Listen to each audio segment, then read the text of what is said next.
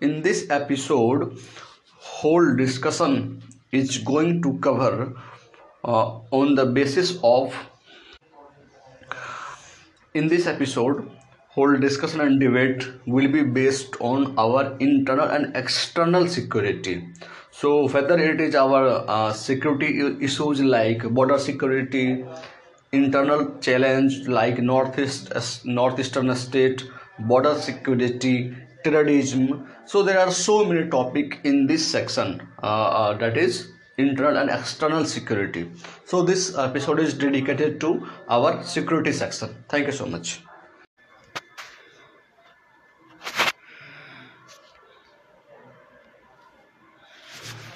This is All India Radio.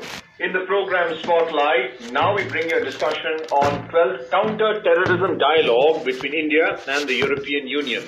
The participants are Atul Aneja, Strategic Analyst, and Simran Sodhi, Journalist.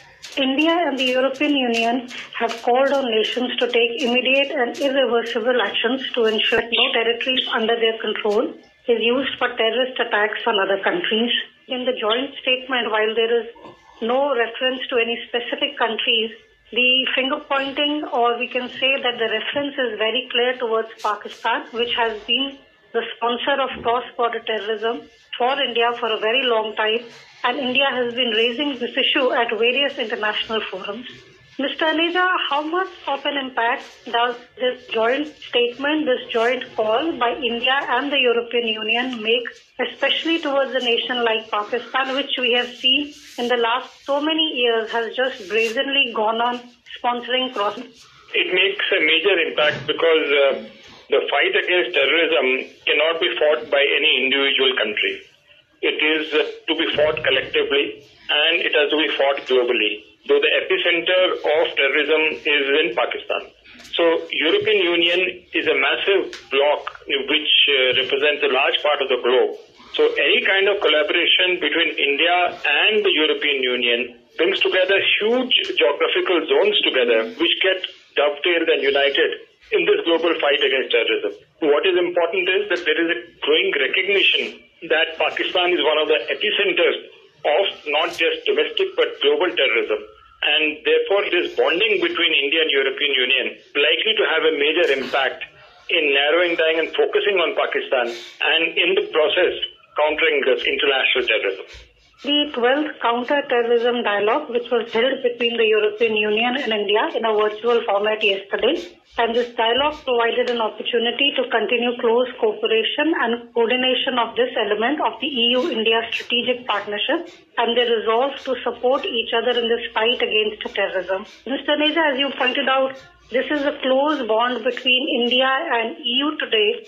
And when one looks at Pakistan or other nations, one also is coming up with the problem that usually these nation states are then being supported by other nation states. For example, India has seen that every time we have gone to the United Nations to get international sanctions against some terrorists in Pakistan, it is countries like China which support Pakistan. So how does India then manage to get around this problem? And how does this India-EU cooperation further help in that effort? There are two aspects. One is the sort of a bilateral bonding between India and the European Union. Now, yesterday's meeting, there was decision taken to comprehensively work together to counter all dimensions of terrorism.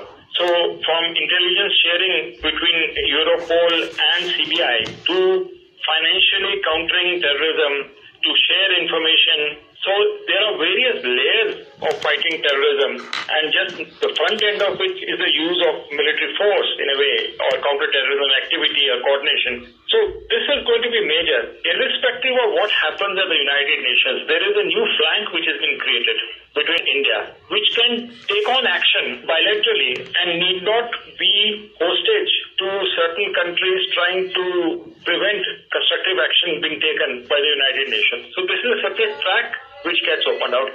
And here I would like to mention that within the European Union, India and France are developing a very special relationship. We can see it in the military field in the way the Rafale aircraft have been purchased by India and are being used to deter Chinese aggression in Ladakh. We have a nuclear energy agreement with France. So France is becoming a very important element within the European Union. And we are also seeing France interested in the Indo-Pacific Quad, the 4 countries which have come together, and France wants to become a member in the Indian Ocean and the Pacific. So I think the European flank is very important, and especially the French element in it is, I think, going to add a lot of teeth in this overall cooperation between India and the European Union. And you mentioned about France. I also wanted to bring about the fact that, France itself has seen some barbaric terrorist attacks happening in its own countries. We saw what happened in Nice recently. And we've seen the French President Emmanuel Macron really step up and defend the country's secular nation and criticize the terrorist activities. Do you feel that the fact that Europe generally and France in particular is also now experiencing terrorism on their soil, that they perhaps understand India's perspective better when it comes to issues of terrorism?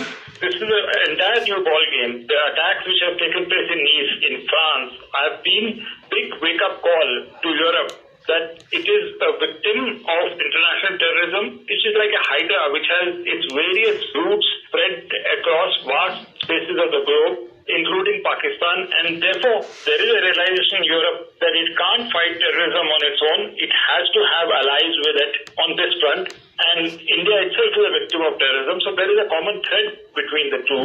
There is an ideological element here as well, because these are mostly democracies who have been victims of terrorism. So as a result of that, I think there is a new realization and a new vigor with which Europe is looking at India, and India is looking at Europe, to work together at an elevated level to counter the scourge of international terrorism, which, as you said, one of the epicenters is Pakistan, but there are others as well. In Syria, for example, you have the ISIS, which is coming up, which is trying to get into India. So there is this entire gamut of terrorist activity the world over, and Europe realizing it can't do it alone and needs India as a partner. Perhaps we may need a couple of other countries as well at some point in time, because such is the challenge posed by terrorism to peace and stability across the globe.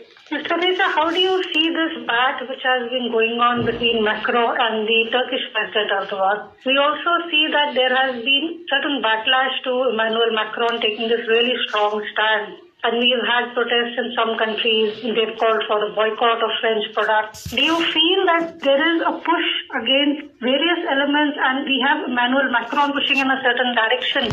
We see the shifting contours of terrorism. France is on the front line right now. But you mentioned Turkey coming in. So I think apart from Pakistan, one of the fountainheads of support for international terrorism, unfortunately, is Turkey. In fact, you have this new alliance which has come up between Turkey and Pakistan being the most prominent among them. When Mahathir Mohamad was the president of Malaysia, we saw Malaysia also coming into the picture, separately from the Organization of Islamic Conference, the OIC. So there's a new grouping which is coming together. We see Turkey, Azerbaijan, Pakistan threatening Armenia. So we have a new kind of in which there are terror elements who had exfiltrated from Syria, who were part of it. So we see terrorism is trying to take a new shape, and there are new backers which have emerged, contrary to what used to be there since 9/11, where we had Afghanistan and Pakistan, later only Syria. But Turkey is definitely the new element which is coming in. Turkey is also a NATO member. It's a mid-sized economy as well. We see Erdogan supporting the Hamas in Palestine earlier, and now he has spoken out even against Kashmir very strongly. And we see Imran Khan and Erdogan again bonding. So I think we've got to keep an eye on Turkey as a spreader of a supporter of terrorism to meet its geopolitical ends, not just Europe, but also in Asia and including India. So I think the Europeans and us and French and us have to keep a sharp eye on the activities of Turkey and Pakistan. We don't see Pakistan alone anymore. We have to see it jointly with Turkey, because such is the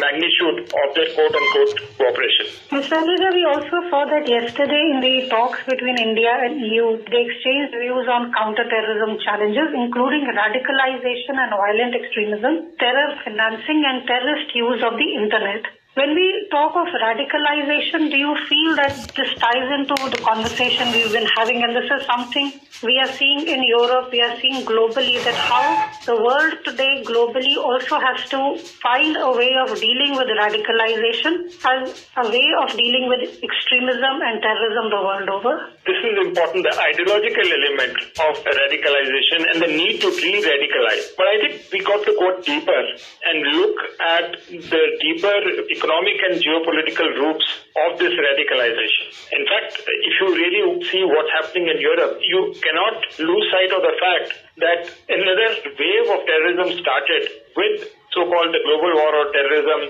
when the US invaded Iraq and virtually destroyed it to moonscape. And then you had the regime changes which took place, especially in Libya. So you had, because of this, you had this mass of people who then moved into Syria and other places. And joining them were the Pakistanis and some Afghan people who were also fleeing the war in Afghanistan. So you had this roots of that can be traced to these wars which had started at that time. And unfortunately, after the war, there has been nothing done to invest and reconstruct those broken societies. So there are definite economic roots to that. So I think if you have to fight terrorism or de-radicalize, it can't be just on the ideological end in terms of re-education or for want of any other word, but you've got to look at it comprehensively and you've got to look at it, why do people get radicalized? Is it because they don't have jobs or is it just ideology or just migrants, displaced people of war?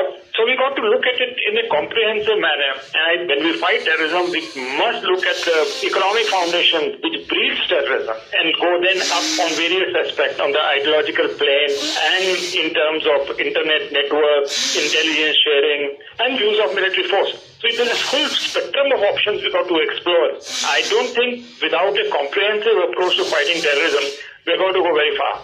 As you mentioned, the role of the United States in this entire discussion, and we have seen that the US has waged various wars in various parts of the world, Iraq, Afghanistan. We also see a change come January. We will have a new administration, we'll have a new president. Do you feel that this new presidency of Joseph Biden will probably help the world, European Union, India and other countries combat this terrorism better, because it is going to be a different presidency from what we've had in the last 4 years. You had Obama administration, the Democrats in power at that time. And a lot of this regime changes policies which started with George Bush were continued by the Obama administration.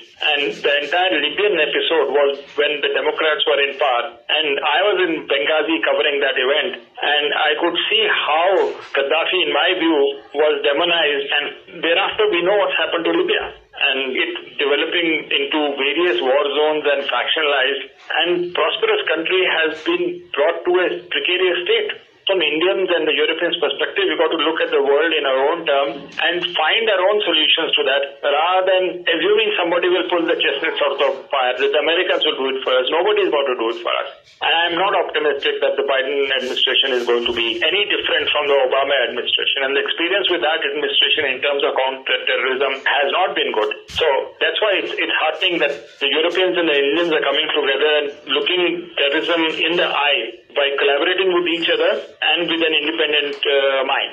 We also saw that yesterday in the India-EU discussions, it was also agreed that sanctions can be used as a tool to combat terrorism, including designations of certain terrorist groups and individuals. How do sanctions work, and do you think sanctions actually in a real practical world, they actually work?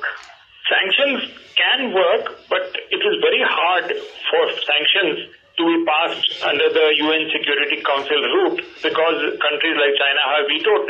You know the case of Masood Azhar and how hard it has been for us to get him designated as an international terrorist, though Jaish-e-Mohammed was proscribed by the United Nations Security Council. So I think sanctions will become difficult because of this problem, that there is no united front, unity at a sufficient level among all the permanent 5 members to allow for a unanimous resolution on sanctions.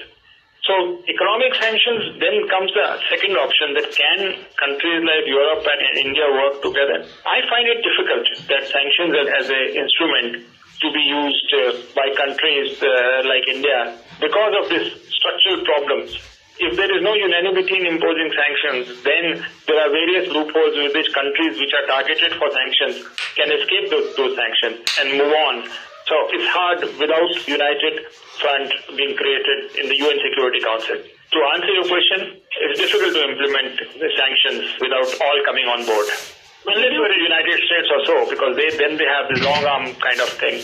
where you impose unilateral sanctions or you have a coalition of countries. Now, because of the power of America, that can get affected. For example, in the case of Iran, we have seen that's how it has worked. I mean, not everyone is a United States. So I think outside the United States, it will be extremely hard to meaningfully impose any sanctions. And in the coming days, we will continue our discussion on the dialogues between the European Union and India. And with this, we bring today's discussion to an end. Thank you. Thank you. You were listening to a discussion on the 12th Counter-Terrorism Dialogue between India and the European Union. The participants were Atul Aneja, Strategic Analyst, and Simran Sodhi, Journalist. This program was produced and presented by the News Services Division of All India Radio. You can listen to it on our mobile app